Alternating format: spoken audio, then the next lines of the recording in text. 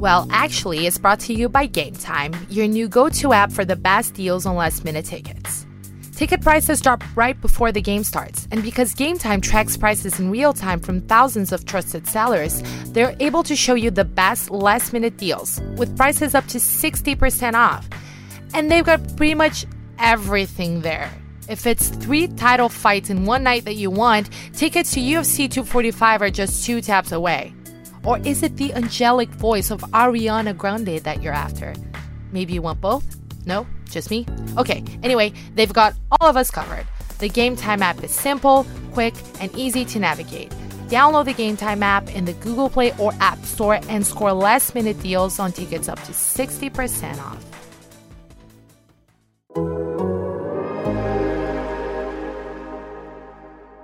Hello, everyone, and welcome to this week's episode of Well, Actually, the Athletic MMA's podcast about MMA and other stuff.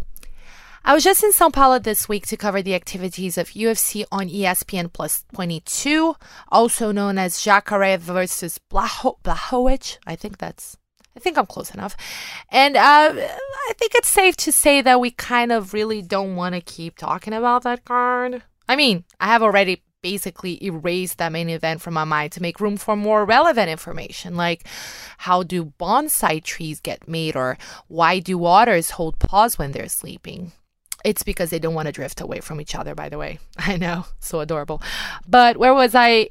Oh, yeah, UFC São Paulo. It just wasn't that great, was it? I'll tell you a few things about it, though.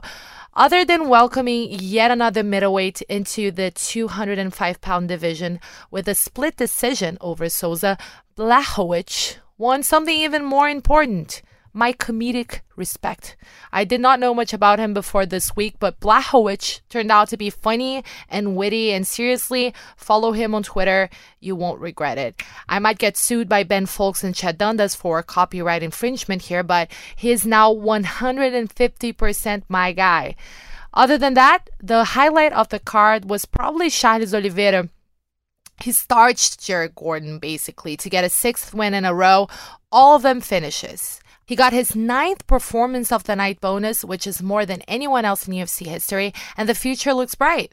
And it's worth noting that Oliveira is only 30, which I'm saying as someone who's also 30 is just so young, like so full of life, you know, like he's got so much ahead of him. He's a child, really. 30, yeah, I assure you, not old at all. Nope, I am not past my prime. I have not wasted all of my potential. And I am not making this about me again. Shut up. Well, now that we've got all of that out of the way, we can focus on what this episode really is about.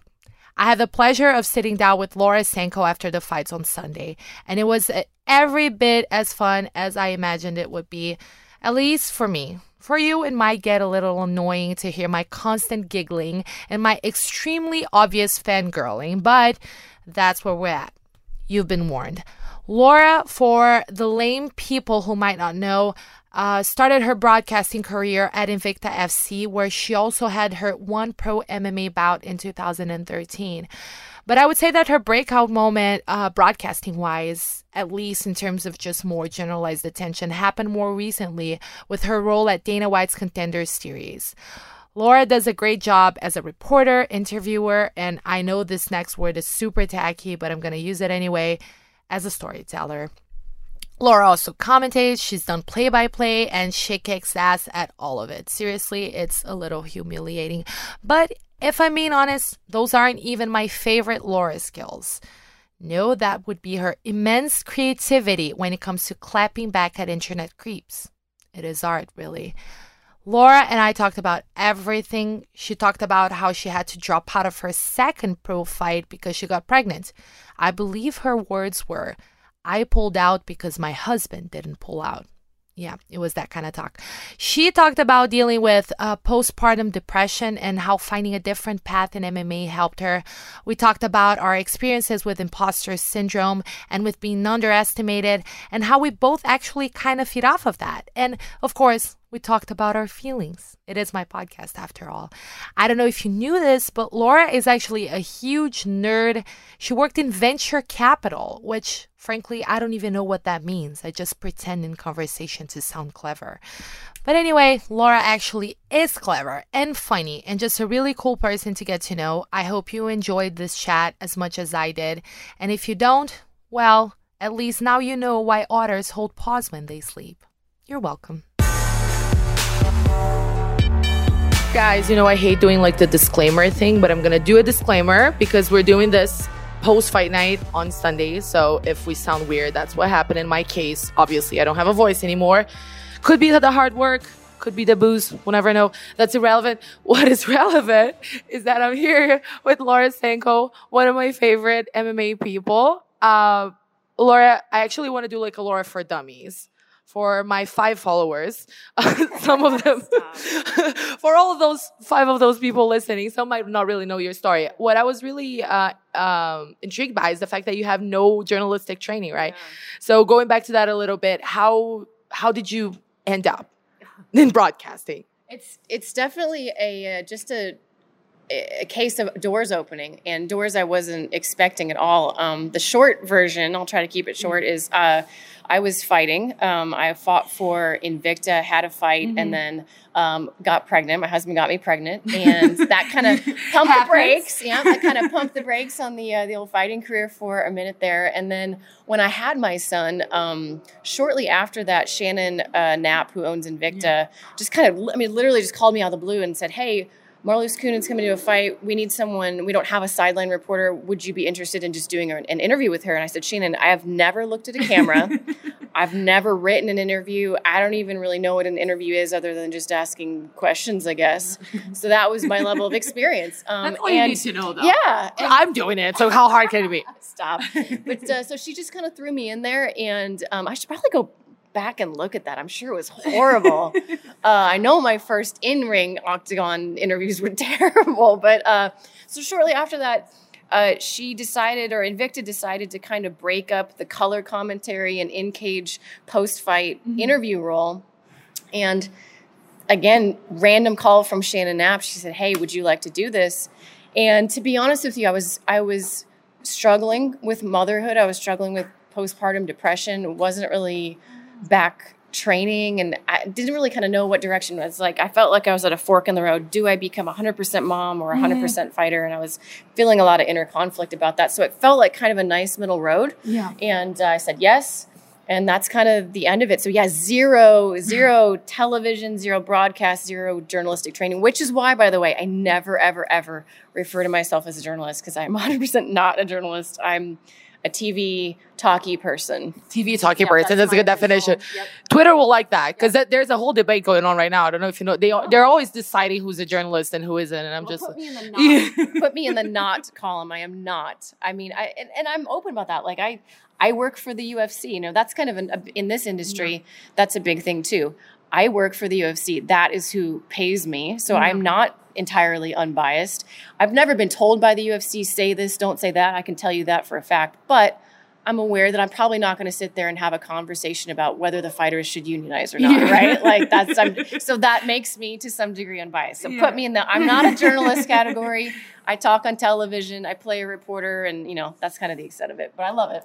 You talked a little bit just now about dealing with postpartum depression, and I think I did not know that you had to go through that. So tell me just a little bit about just that experience, and how was getting into TV, and did it help you like sort of break out of that? I definitely think it did. It's funny that we're having this conversation, because I've honestly never, what you just said, I've never really put 2 and 2 together, but I do believe you're right, because I think part of my postpartum depression was a little bit of an identity crisis, if I'm being honest, because I went from what I thought was the start. I got a finish in my first pro fight. It was kind of felt like a big deal at the moment, and I was starting to get a lot of attention. Had my next fight lined up, was in camp, all that stuff. So I felt like I was on this path of, I'm going to be an athlete. I'm going to pursue this dream, yada, yada, yada. And then all of a sudden you wake up and your boobs weigh 5 pounds each, and there's a little human that constantly, I would imagine, needs, and it's not that I,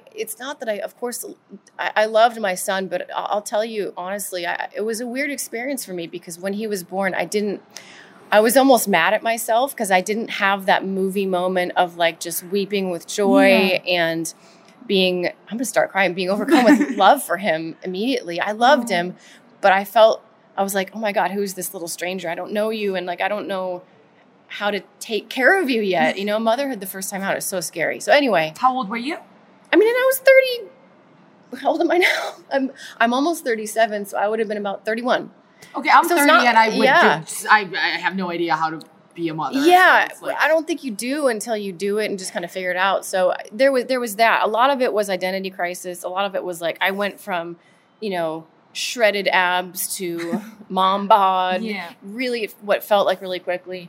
Didn't feel like I could, I wasn't training anymore. And if anything, what I love about MMA is it has been my Prozac for, 12 years now. It's three separate major bouts with like depression, and MMA has every single time been the thing that got me out of it. So, but in that time it was harder to do because I couldn't train a ton with being a new mom. And then, like you say, when this opportunity came along, it was like, okay, I can have an identity outside of being mom. I can still be really close to the sport that I love so much, but not have to be in the gym 7 hours a day, destroying my body for, a few $1,000. So you were already in camp when you got pregnant? Yeah, I was. So back when I was fighting, and it's not like it's ancient years ago, but MMA is evolving really quickly. So back in the day, 2013, right? Yeah, good job. Back in the day, I'm almost like a journalist. Stop. Close it up. Back in the day, not a lot of people, I don't want to say they didn't care, but like the priority at my gym was the guys in the UFC. So like, okay, Laura, go cut your weight, go do your thing. I didn't get a lot of help with cutting weight, I guess is my point. And I didn't know how to do it. I'd never used a nutritionist. And I had a really, really hard time with my previous cut to 105.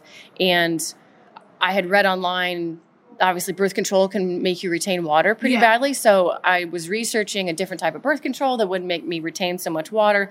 Thought I had really calculated the transition from the old one to the new one. Apparently did not. So yeah, that's kind of how I'm forgetting your initial question. I apologize. No, it was just like it's early. It's not early, but it's yes, I was. Yeah, I was in camp. I was in camp when I got pregnant. It was early in the camp, but I want to say I'm one of the first people to have to pull out of a fight. I had to pull out because my husband didn't pull out. That's what I like to say.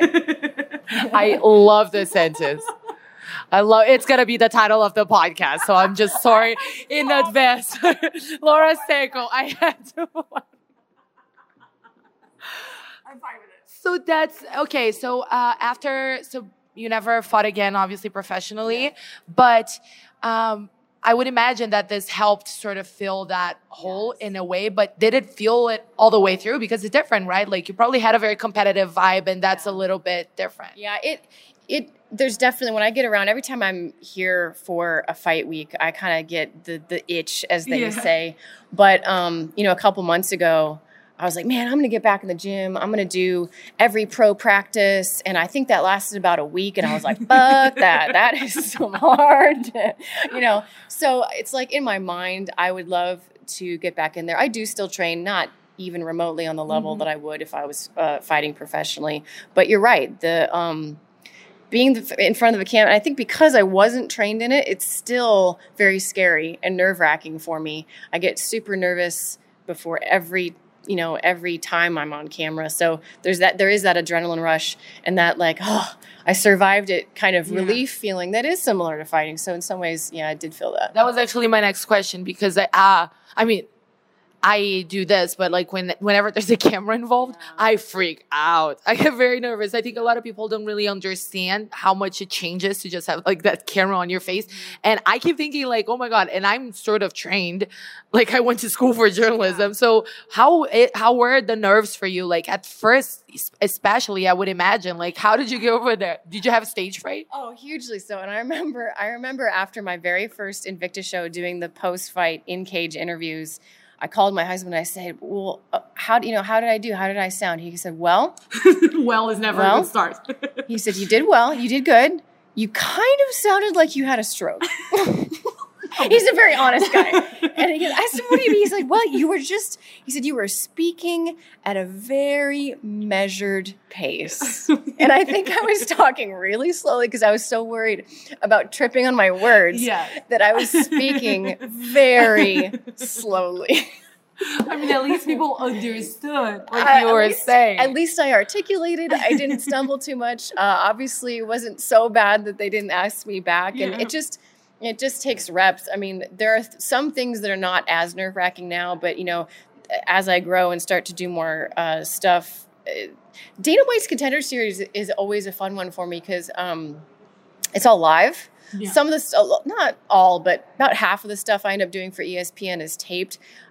You obviously don't ever want to do a second take, but sort of there's always that thing in the back of your head, like, okay, if I completely screw this up, we can redo it, Contender Series, not the case, right? So to be honest with you, the thing I get the most nervous about now, this is going to sound so stupid, announcing the winners, playing Bruce Buffer on Dana White's Contender Series. I can totally see that. It's the bane of my existence. I want them so badly to be like, we're just going to hire a real announcer. You don't have to do that anymore. But what is it? It's like getting the name wrong? Like what is? It's getting the name wrong. It's accidentally reading the decision wrong. Oh, like a Harvey. What was the name of the Miss Universe? Yes. Steve Harvey. Steve Harvey, like having a Steve Harvey moment. Yes, having a Steve Harvey moment. And so when I go, I make myself, and they make fun of me, I make myself a cheat sheet for every single fight. I have a cheat sheet. This is so embarrassing, a script of every given possibility for that fight. So there's I want to say there's maybe 16 different possibilities. You write all of them down? Yes. I write every judge's name, so all I have to do is circle their name. Yeah. And then I always double check with the commission. I'm like, okay, so this judge had this, because I'm so terrified of getting it wrong. And Dana White's sitting right there, it's a lot of pressure. How long does it take for you to prepare? Because it seemed like it took forever at first. I've made a template. You found your process. I did. I have found my process. I made a template. So all I have to do is fill in for each bout, either fighter's name, every single judge's name, draw, split draw, straight draw, unanimous decision, split decision with different scores, or unanimous decision with different scores, unanimous decision with the same scores. Like there are a number of it's surprising how many possibilities there are when you think about it. But yeah. I know some people are very methodical, like John Anik is known for being neurotic about his pre-fight preparation. You're like that as well? Do you have a bunch of material to study? Do you really get really serious about that? Yeah, another thing that my husband kind of teases me about, he's like, you realize if you were actually to break down what you get paid and calculate it by the hour, you'd be making minimum wage, right? Because I do, and part of it, your husband sounds like a very interesting person. He's pretty frank. I would a million times, and maybe it goes back to not being trained, but I would a million times rather be ridiculously over-prepared than under-prepared. And part of it is I love the game so much. Having been a fighter, it's important to me that it's not that I can always ask a really interesting question. Sometimes there just aren't that many interesting questions to ask. But aware. Yeah. But if I know the fighter's game really well, and I know the opponent's game really well, then potentially you can ask more than just what was your game plan? Yeah. Did anything surprise you? Sometimes you have to rely on those questions, and sometimes those are the questions that you need to ask. But I do try to get really in depth with my research. Particularly, I love the Contender Series because on that show, so much of it is about the story of the fighter themselves, and that's what really motivates me. Like when Tracy Cortez won last night, and she talked about her brother, right? Because and she came over, and I was there all through her Invicta career, and then also when she won the contract. So I feel like she and I know each other really well. And what's crazy and what I love about what I do is like I'm able, not that the moment's about me, but I am present in the biggest moment of these people's lives, particularly in the Contender Series when they're winning a contract. And that it's such an honor. And like, I want to be really respectful of that moment and make it all about them. But I've been there for those moments with Tracy. So when she won last night and she walked over to the ESPN, both of us just burst out crying. I was like, you're going to have to give us to me. It's so emotional. And then even in the interview. I'm too emotionally invested in the situation. Even in the interview, it's kind of a running joke. Like, at what point is Laura going to full on sob on television? And I almost did it last night because, I mean, what an amazing story to have her brother and her mother passed away from cancer. And I don't know if you know the story about the tattoo on her arm. No, I was actually gonna. So Tracy Cortez, just to give it context to you guys, she had her UFC debut yesterday here in São Paulo. She won, and she actually started a Contender Series, and she talked about her brother. He had cancer in his heart, right? And he passed away, and he's the reason why she's a fighter. So she got really emotional talking about it. She got emotional up there in the octagon. She cried. It was very, I didn't get to see Laura's interview, but everybody was crying pretty much. So go ahead. Please tell me about the tattoo because I don't know the story. It's an amazing story. So Tracy lost both her brother and her mother to cancer when she was a teenager. So her older brother, Jose, was the first. She's the youngest. She's got 3 older brothers. And Jose was the first of them to start doing MMA. And it was always his dream to be in the UFC. But even before that was even like a realistic possibility for him. He had this picture taken on vacation where he happened to be wearing a UFC shirt. So fast forward, he had a fight. And she said it was the strangest thing watching him because he was a phenomenal athlete and he just couldn't catch his breath. And that prompted him to go to the doctor, and he had a tumor in his heart. And not long after that, passed away from cancer. And then 5 years after that, her mother passed away from thyroid cancer. And her mom, after Jose died, her mom was the biggest influence in terms of saying, you should go do MMA. You should do this. You should pursue this. This is your dream. Go do it, baby. And when she walks to the octagon, that necklace that she wears has her brother's ashes in it. Oh. And the tattoo that she has on her arm is that picture that he took on vacation. And so she got that tattoo before she even started fighting. So the fact that she has a picture of her brother wearing a UFC shirt, and she was the one. I think Laura's going to cry, guys. And she was, and she's the one out there entering the octagon for the first time with his ashes, around her neck. It's just amazing. It's so, so cool. Like I get really emotionally invested in, honestly, about everybody that I interview because it's such a brutal sport in a literal sense, but it's such a brutal sport in the sense that you are so you're so naked out there. I can't think of another sport where obviously there are individual sports, but then it's an individual sport where if you lose, you're literally getting humiliated by another person, and add on top of that, you're not wearing much clothing. Like people judge your body. They judge your efforts. It's such a naked sport. So anybody that does it, I don't care if you win or lose. I don't care if you're fighting a teammate of mine. I respect, for the people that do this sport. And you have like an interesting perspective, I think, in many ways. I want to go back to talking about motherhood for a bit, just because I think that's not something we talk about a lot.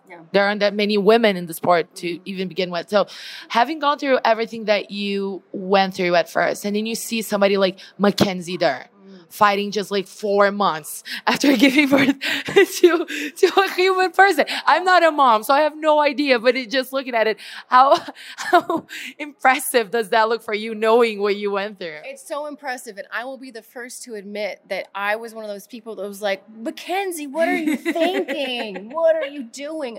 I will, and I'll sit here and say I was wrong to say that, A, it's not up to me, first of all, but B, it's true. I mean, every woman and every woman's body reacts differently to pregnancy, and it is, but I don't care who you are, it is a lot to go through, and kudos to her for making that happen and making weight and, looking like a beast out there. I mean, that was incredible. I've seen it happen the other way a lot too, though. A good friend of mine fought, I think 4 months after having her child, and she broke her orbital, and I remember the doctor saying that they felt like maybe it was partly because of the pregnancy where so much calcium gets sucked out of all of your bones both for breastfeeding and just through the pregnancy itself, that they said, you may not have had this injury if you and that's something like we don't even think about. The toll, and I think Mackenzie was still breastfeeding, right? She was. That's insane. I think in a way it helped her with the weight. Yeah, but see for me, and I don't know if it's because I fought at such a low weight class, but for me, I could not lose the last 5 pounds until I quit breastfeeding. So I do think it speeds up the initial whatever you gained that was like extra fluff. But for me, at least, truly leaning out was impossible. Mackenzie's not a super lean fighter, so maybe that really helped her though, because you burn a hell of a lot of calories. That's for sure. You talked about the vulnerable position of the fighters, and it's something that I think about. As somebody who's never fought, I can't really relate in the way that you can, but you're also in a different type of vulnerable position. You have a public job, and we know that when you have a public job, people have public opinions about your public job. How do you deal with that? I mean, you joke about it and just having those online interactions, but first let's start with just the job part of it. I'm sure you have plenty of people being like, you should do this, you should do that. How is that part of it hard for you at all? I think it is. I'll admit that it is. I'm kind of a sensitive person by nature. I try not to be, but I'll admit that I am. Although I've gotten better about taking criticism, and the crazier the criticism is, the easier it is to just laugh it off. Honestly, it's the stuff that kind of hits close to home that's like, oh, when you're already sort of thinking about it, like, oh, I didn't do that well in that one, and then somebody's like, yeah, you did not do well. Those are the ones that are like, oh yeah, you're right. I started doing play-by-play commentary for Invicta, which I don't know this for a fact, but I want to say I'm the first woman to do play-by-play for a major MMA promotion. And it's not that I'm doing, that's not that I'm hitting it out of the park, because it's a role that I'm still really new to. And to be honest with you, that doesn't come easily to me. But that one was tough because there was definitely some criticism of my voice when I get excited. And it was one of those things where I was like, as I was doing it, I thought, man, it's happening. I didn't want to be. It's really hard to be a woman in play-by-play because it's hard to not allow your voice to go high. But when Joe Rogan does it, people love it. I know.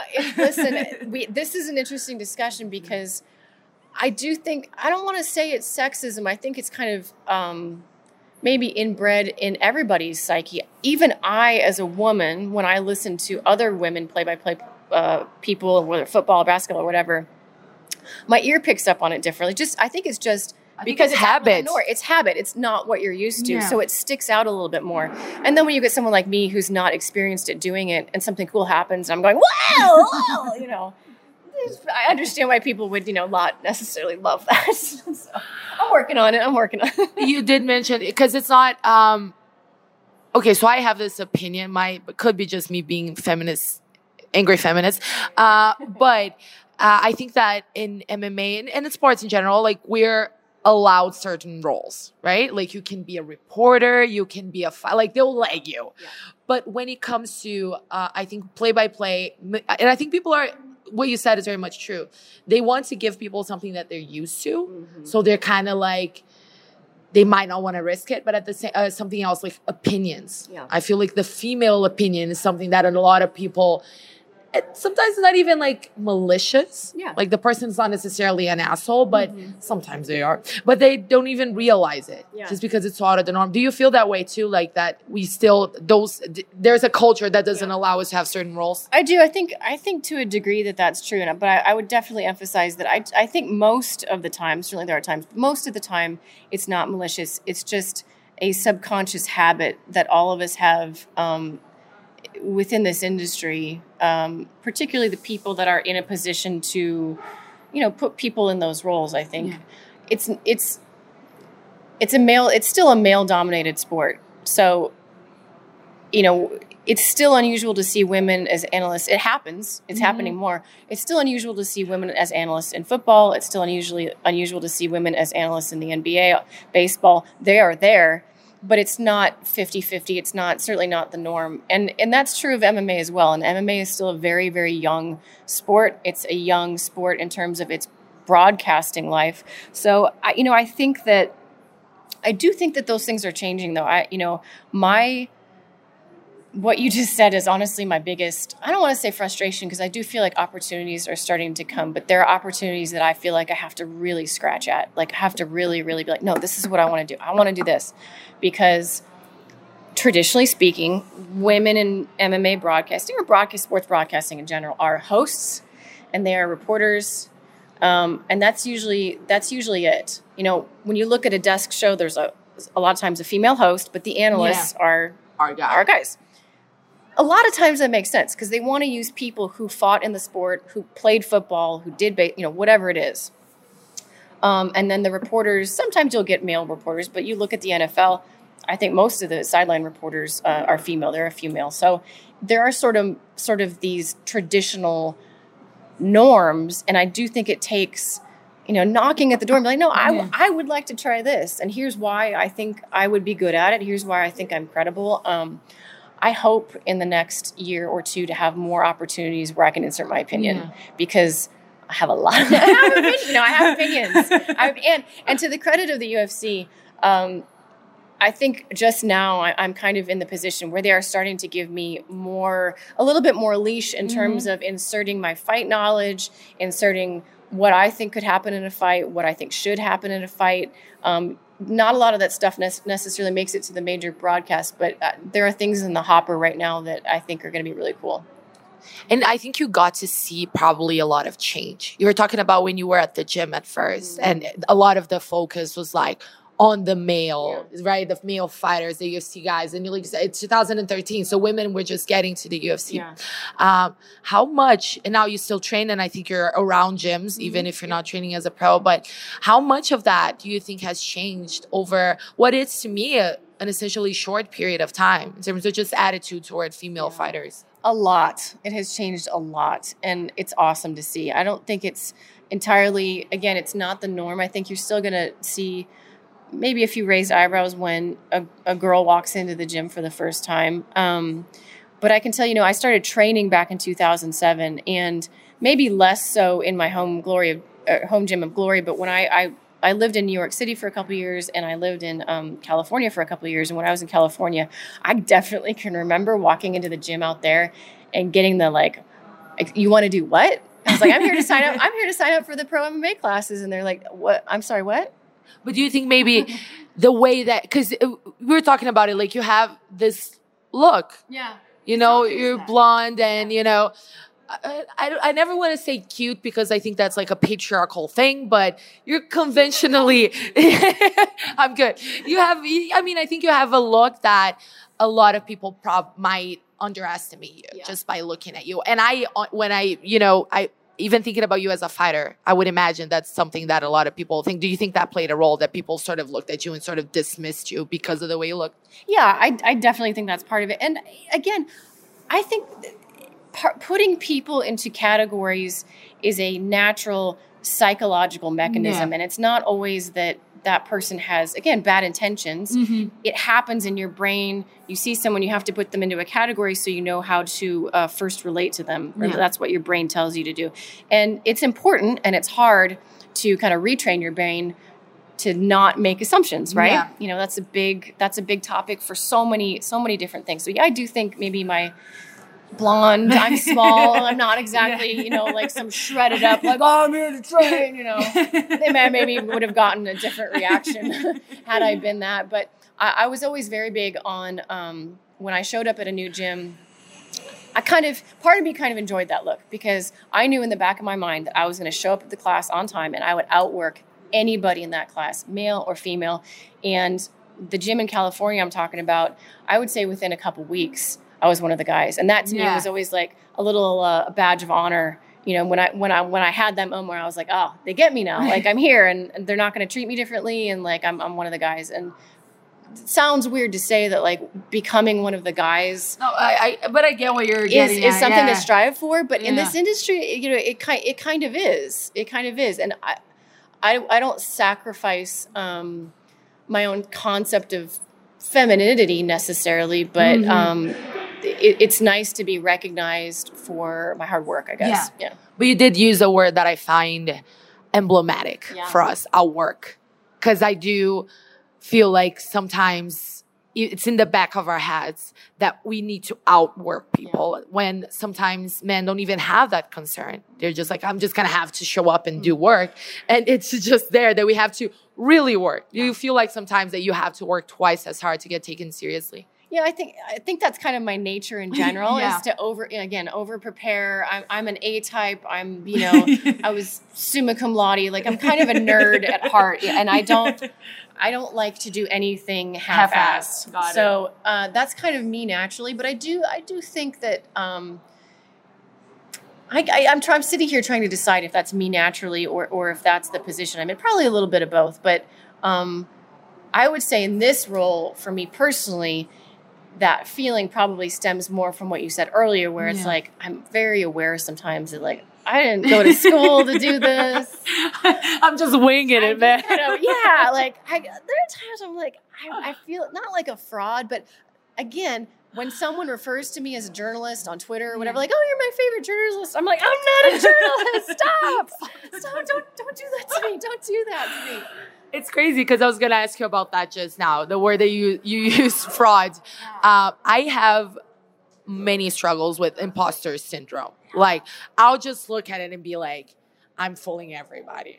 I talk because it's just like, I have no idea what I'm doing. Yeah. And I'm just, people somehow are buying it, but they're going to find out. Yeah. Like, this is the week. Yes. Do you feel that way? Every single show. I know this is so embarrassing to admit, but almost every single show, the day of the show, I call my husband. I'm almost in tears. I'm like, I feel so unprepared.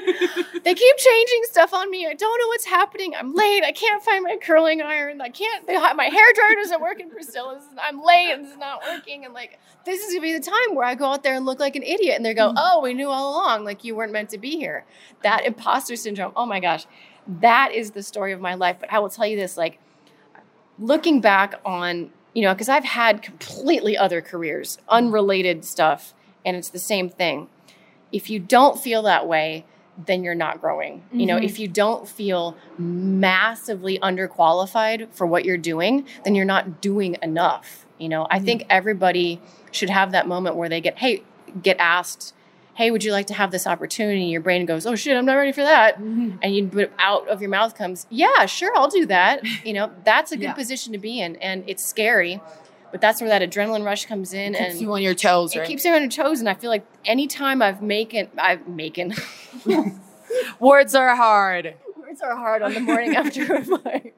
Every time I have made a leap in any job I've had, it has been in those moments of, oh gosh, I'm not qualified to do this, but yeah, I'll give it a try. What other careers have you had? So I was in early stage venture capital before I started doing. You are a nerd. Totally, yeah. I went to even more nerdy. I was a music major initially. Wow. Oh yeah, touring, choir, the piano performance major, scholarship, the whole works. Oh wow. Yeah, but so you've really done all the things. Yeah. Like, you so many different. So you fought in a cage, and then you play the piano, and then venture capital, which I don't even know what it is, to be honest. I'll just play the language card, but mostly it just seems hard. By the way, I wish I could play that. By the way, there's so many times where I'm like the language card. Just pretend. Yeah. Just say like I'm actually Polish, so I don't know. I don't understand that one. So I was. After I graduated with a degree in business, I quickly learned that I was not going to be a musician professionally. Switched my major to business, and then started working with one of my former economics professors. We started a small fund in Kansas City to help really, really early stage companies get started, and then get actual venture capital funding from places out in California and whatnot. And then I jumped ship from working as a fund to working within one of the startups, which is when I moved to New York City. So I worked for an internet startup and was one of 3 people to found it and get it started, lived out in New York City. And It was crazy, and it was another industry, venture capital, another industry dominated by men. A lot of times you walk into a room. I was super young at the time. I was in my early and mid 20s. So a lot of times, like, I'd walk into meetings and I'd get the like, "Are you here to take the coffee order? Like, who is this? Is she pitching? Is she pitching a business, or are we giving our lunch order here?" But I don't know. I kind of enjoy being underestimated too, because I just like in the gym, there'd be that moment in the meeting or whatever the situation was where I could feel the respect happen, whether, something I said or whatever. And that was like a little victory in my brain, I guess, What happens to me a lot is I'll like do an interview over the phone with somebody I do not know. And I think not maliciously, but a lot of people just hear the voice. Mm-hmm. And they like the first answer to my question is always like very much like they assume I don't know what I'm talking about. So I always have that moment. And then I'll name drop somebody. Yeah. I'll just like mention a training partner. This guy has no idea that I know about. Yeah. And then I'm just going to blow their socks up. Yeah. And it worked. It totally changes like the tone of the conversation. And I think I sort of enjoy that too. I wish I didn't have to be in this position, but we are, and we're working toward it. But sometimes I'm just kind of like, oh yeah. Underestimate me, bitch. We can swear in my podcast. Okay. But how do you go from that to cage fighting? Yeah. Like, when did you, how do you just go like, oh, maybe I just want to be half naked in a cage fighting other people? Why not? So I grew up doing karate, but not in any super competitive sense, in the way that a lot of people's kids go take karate lessons, right? I got my black belt in high school, and then in college, I really didn't, and I was still am not a natural athlete by any stretch of the imagination. Really? You're not? No. You can ask James, my coach, who we were just talking to. James Krause, he won his fight yesterday here in Sao Paulo, and he beat Sergio Moraes, I think. Yeah. Words are hard, fights are hard, facts are hard. Life is hard this morning. But so Lauren was just telling me earlier that he has coached her for 13 years. Okay. Yeah. So just the context, James. So not a natural athlete. So I didn't do anything athletic in college at all. I never really played real sports in high school. And then after college, I first started my career in public relations. And public let's recap, guys. Public relations, venture capital, piano, cage fighting. Play-by-play, ride horses competitively. I'm writing it down. I become one of those people that's really annoying to have a conversation with, because I'm like, oh yeah, I've done that. No, nothing well. I've been to the moon just once. Technically, I didn't step on it, but I was around the moon. Honestly, I find it kind of annoying myself, because it's not like I reached any like heights in any of these things. I've kind of done a lot of random stuff. Anyway, public relations. Yes. So long story endless. I got married super young, right out of college, to a guy who was significantly older than I was. We won't go into why. It was a total fucking disaster. And I got divorced about 6 months after I got married. Okay. And I grew up in a very Midwest, conservative, religious household. And where did you grow up? I grew up in Kansas City. Okay. Yeah. And I had a lot of like that. To me, getting divorced to me was like the biggest failure of my life at that point. I had always been, the homecoming queen and great grades. And then like all of a sudden, golden child goes and completely screws up her life by getting married and divorced at the age of 25 or 4 or whatever I was. And that was the first time I really experienced a deep, deep depression. And as it was happening, and as I was going through all this personal turmoil, something inside my head said, you've got to go find a way to get these feelings out. And I started exercising. And when I was just exercising, I saw these guys rolling in the gym I was at. And I thought, you know what? When I was in high school, martial arts was a good outlet for me. I bet I could do that again. But I need something more than just punching at the air and doing kata. So that's how I found MMA, is through having that tough time in my life and seeking it out. Yeah. How did your conservative household react to that? To the MMA or the divorce?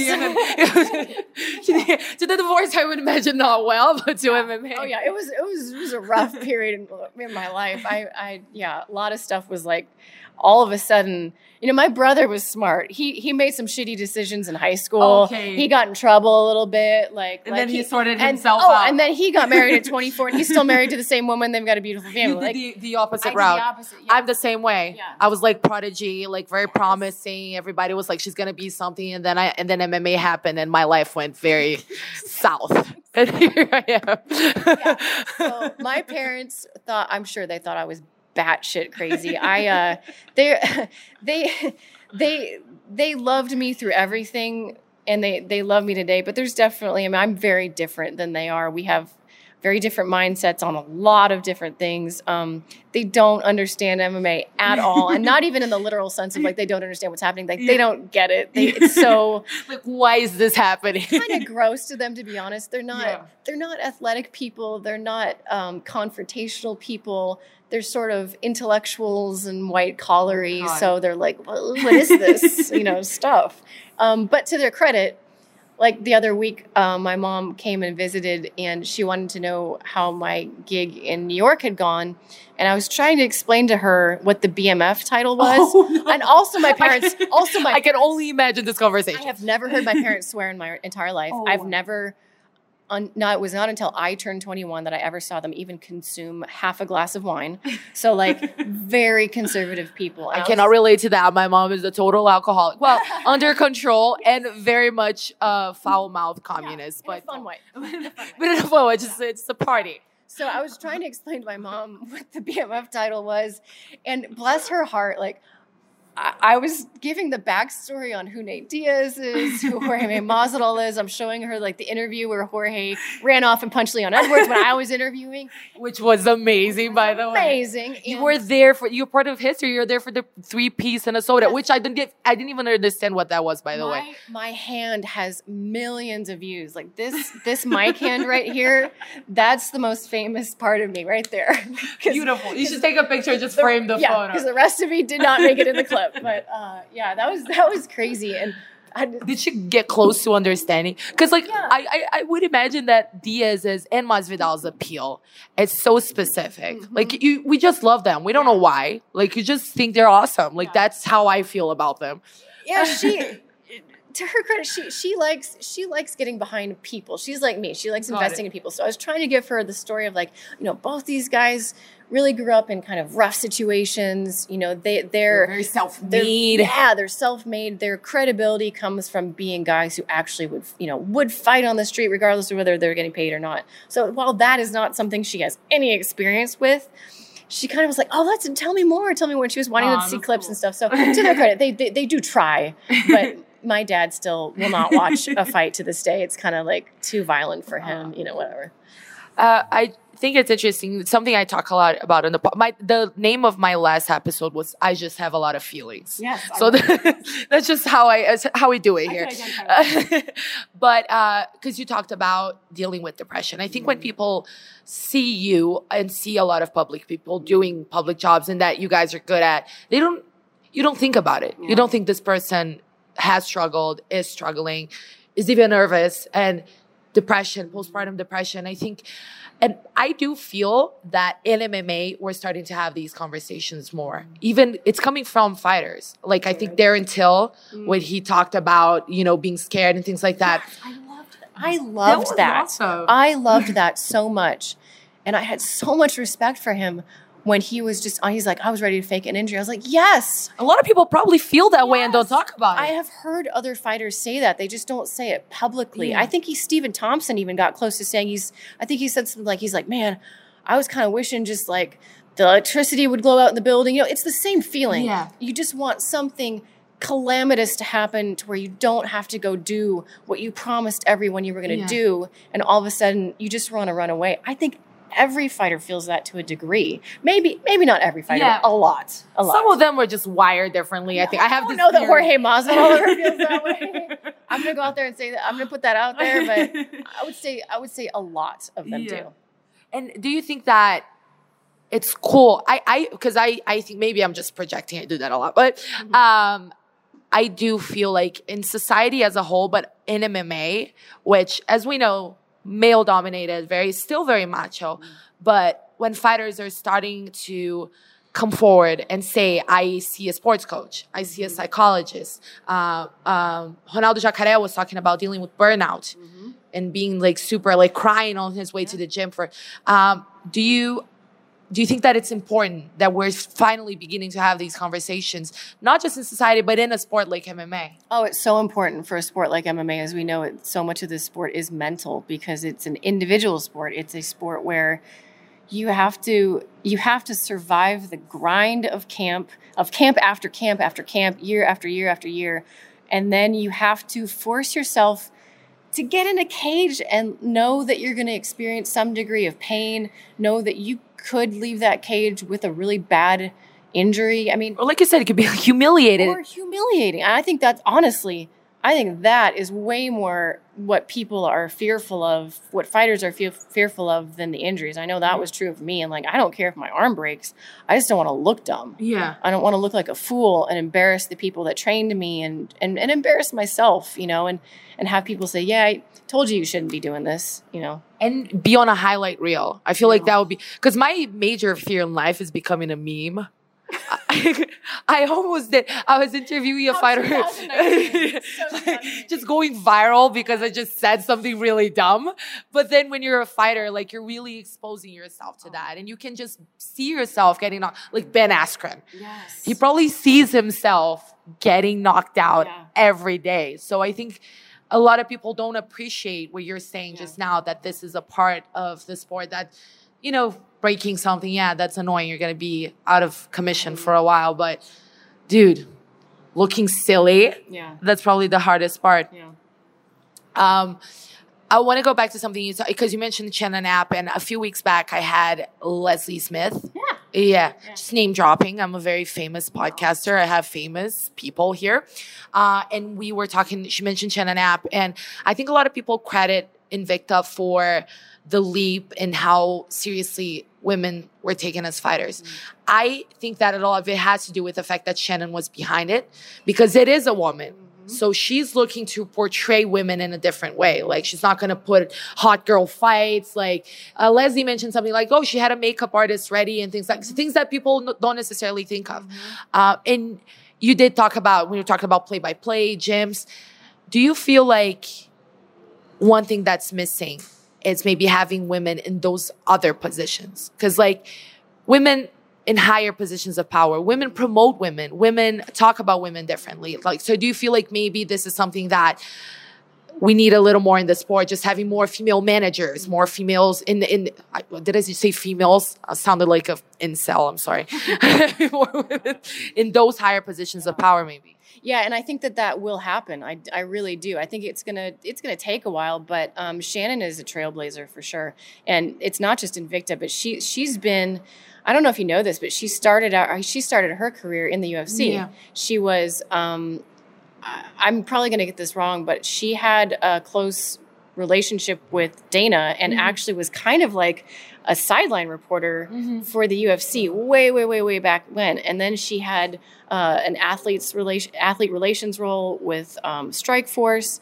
She worked she's worked in every major promotion, just slowly worked her way up to now she owns one of the major promotions out there. And I think, you look at what Miesha Tate is doing at ONE. It's happening slowly. I think it is going to be a lot of former fighters. So probably another 10 years from now, we're going to see a lot more women, whether it's broadcasting roles, whether it's promoting, whether it's managing. I think in the next 5-10 years, we'll start to see that grow and grow and grow. Maybe I should become a fighter. Just do that so I can have, just do that now so then I can be an executive or something. But what about your goal? So play-by-play, I've heard you talking about maybe wanting to try these positions in the future. Like, is that your goal right now? Yeah, my goal right now is I'm loving doing the play-by-play for Invicta. It's definitely challenging for me because, again, it's not my natural skill set. My goal within the UFC is kind of what you said before. I want to be able to do things where I'm able to have an opinion. So my short-term goal is to be able to maybe have a couple of stints as an analyst on the desk, like what Dan Hardy did last night. The eventual goal would be to do color commentary for the UFC. I think that's a long-term goal. You know, I think that it's difficult because, understandably, you know, they want former UFC fighters in that role, but the pool of women who have done that is much smaller. The pool of women who are also comfortable in front of a camera and who have done that is even smaller than that. So I don't know that there are tons and tons of women to choose from at the moment. And I'm surely not even saying that I'm the best choice for that role, but I hope to be able to do it in the future. In the near future, I think being a desk analyst, and there's a new role that they kind of have me doing where it sounds a little lighthearted, but it actually is a little bit more analytical than I realized it was going to be. They've started having me do a social media role for all of the domestic pay-per-views. So during the Madison Square, during the BMF title, I'll go live on Facebook and I'll go live on Instagram. And it's way more involved than I thought. I thought someone was just going to have a phone. They had like real cameras and, you know, the Instagram stuff was actually on a phone, but the Facebook stuff, I had as much production as I do for ESPN, which is kind of crazy. But that's kind of fun because it's very off the cuff, but I get to break down fights in that. So even though it's quote unquote just social media, I mean, the social media accounts for the UFC are huge, and they are giving me a lot more of a leash in terms of what I get to talk about, how I get to talk about it. I can break down fighters, make predictions, you know, whatever I need to do in that role, which I'm not allowed to do as a reporter. They're pretty strict about when you are a reporter on a show. You're not allowed to make predictions or picks and they've got understandable reasons for it. But when I am quote unquote reporter girl, I can't insert my opinion. So I was going to say you should get a podcast, but you have Aussie and Fancy. You guys still doing that? Well, you know, it's not that we like officially stopped doing it. I have been so much busier than I used to be, which is cool.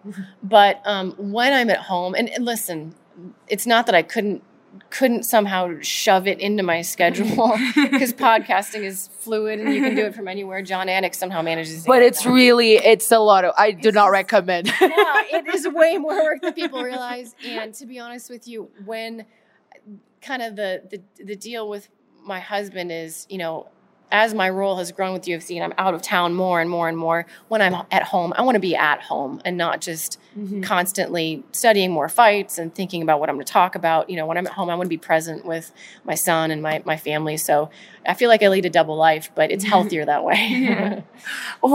We talked about all the jobs that you had, but one of my favorite occupations of yours, I could say, is clapping back at creeps on Instagram. It's you're very good. I could never. I feel like I should be more clever, but you guys probably know this, but Laura is a master. If a person says something creepy, she just like, it's almost like it becomes an intellectual exercise. Yes. So my first question though, how many weird messages on average do you get like in a regular day? I would say at least one super weird one a day. A lot of anatomy pictures, maybe like one or two of those a week, I guess.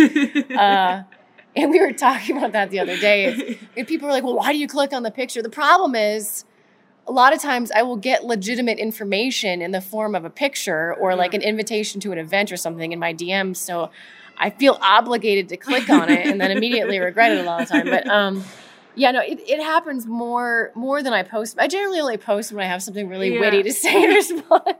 But those responses so do they come naturally to you or do you take time to sort of? No, that's just me. That's just me. And I think part of it is like growing up with an older brother and hanging out with him and all of his friends. Like I was like the little mascot of the group. And so I have a very male sense of humor anyway. So I think part of it is like I don't have a knee-jerk reaction of like, oh my God, I'm such a delicate flower. I'm offended. I'm like, oh, please, I'm like, whatever, so no, those reactions are pretty, they're just off the cuff, and they're just how my mind works.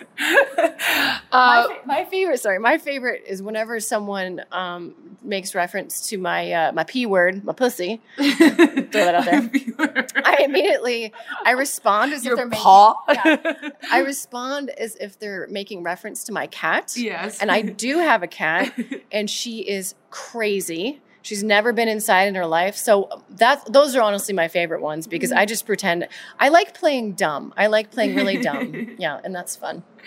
But are there ever times, though, I think that being a woman online is a very unique experience that you don't know how it's like until you go through it. And there's creepy ass, but sometimes it's just downright invasive or just downright rude, or, it seems like you take it all in stride, but are there ever times, like sometimes you just have a hard day and you're reading all that negative stuff? Like are there ever times when you just look at your computer or your phone and you're like, oh, I wish this wasn't my life? Yeah, there are. And then I generally just try to put my phone down. It is difficult at times. The only time I've really been affected by it, to be honest with you, is after I did the sit-down interview with Dana about Chris Cyborg. Yeah.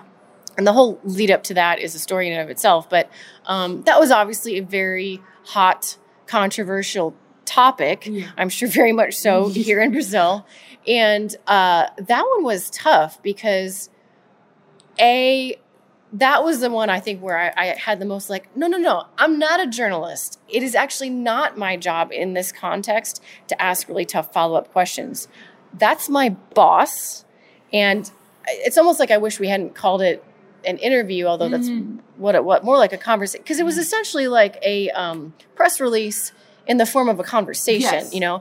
They did not, I will say this, they did not give me questions to ask, but I'm also not going to sit there and put Dana White in the hot seat. Yeah. Because I know that there are, quote unquote, real journalists who the very next time he does any sort of press conference or scrum, they're going to ask those questions. And that's when he's ready to have those answers. That interview was designed to be his perspective on the stuff that had gone down. I understand that people didn't see it that way, and that I got hammered for that one, got absolutely hammered. But the only one that really, really affected me was someone threatened to kill my family. What did you for that interview? Yeah, it was crazy.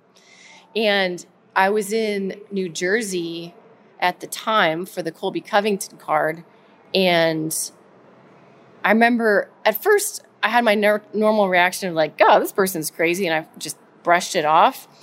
And then it kind of started eating at me. I was like, this is a weird world we live in. And I can't assume that this isn't real. I am assuming it's not real. I'm sure it's not. But there's just that little tiny part of me that's worried now. And that I was like, whoa, this is weird.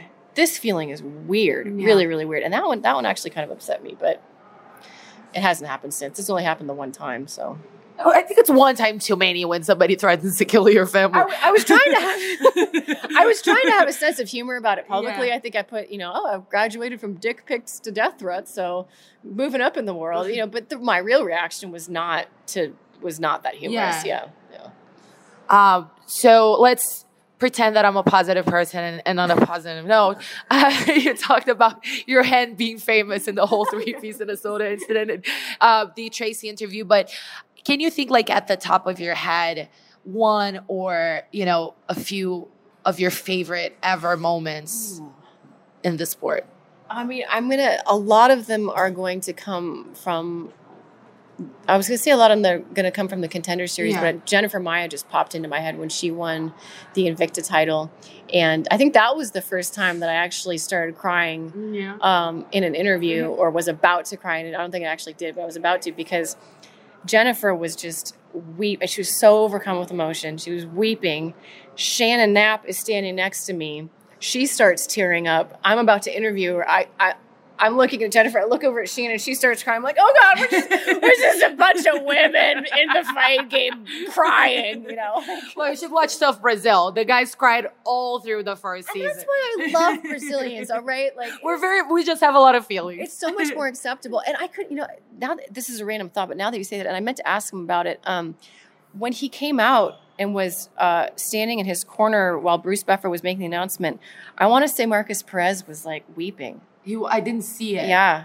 I don't know that for a fact, so I don't mean to, like, if he wasn't, he'd probably be like, I wasn't fucking crying, but it looked like he was, and it was so touching to me because this sport is so emotionally hard. It is so emotionally hard. And I just, sounds goofy, but like, I want to hug every single, that's the other thing I get shit for, Fernanda. That's the one thing, people are like, why do you touch everyone? Why do you? But they all do it. Who is it? I think it's John McCarthy who always does the interviews like with his arm around the person. Some of it is you have to, because these people, they're full of adrenaline. Yeah, you have to try to like tether them down to reality, right? Yeah, they're all over the place. They're getting out of the shot. So some of it is very practical. But for me personally, I get this like very nurturing feeling when someone is emotional in my presence, and I just want to hold them. So I don't know. Sean Woodson comes to mind from the Contender Series. So I don't know. There are many great stories in this. Tanya Evinger. That was the one that just popped in my mind. How insane was going through that live. I can't even imagine. I think that you kept your composure very well in a very awkward situation. I thought it was hilarious. It didn't bother me at all. It really took me off guard. I don't know how you can expect that. But my reaction was to find it absolutely so freaking funny. What made me mad after the fact was how much shit she got for it. Imagine. And I spent days just keyboard warrioring on message boards, being like, you guys don't have the right to be mad on my behalf. You know, I was annoyed that people were so angry with her. And a lot of that anger, again, coming from a good place, trying to protect me. These things shouldn't happen. But I'm kind of a big believer, like, if it didn't happen to you, don't get mad on my behalf. Mm-hmm. You know, she's crazy. We don't know that. She's a crazy bitch. And I would tell her that to her face. She is. I think she probably is aware of that as well. She's well aware that she's a crazy bitch. Yeah. Okay, so I already took up like an hour of Laura's time. So I think that's a good note for us to end on. Just really wanted to thank you for doing this. Post-fight night. You still look, I think you still have leftover makeup from the night before. I still have my lashes on. Fact. So thank you so much for doing this. And thank you guys for listening. I'll be back here next week. Usually I think about these closers in advance because they're very awkward, and I didn't this time, so I'm just rambling. But I'll see you next week for more MMA and other stuff.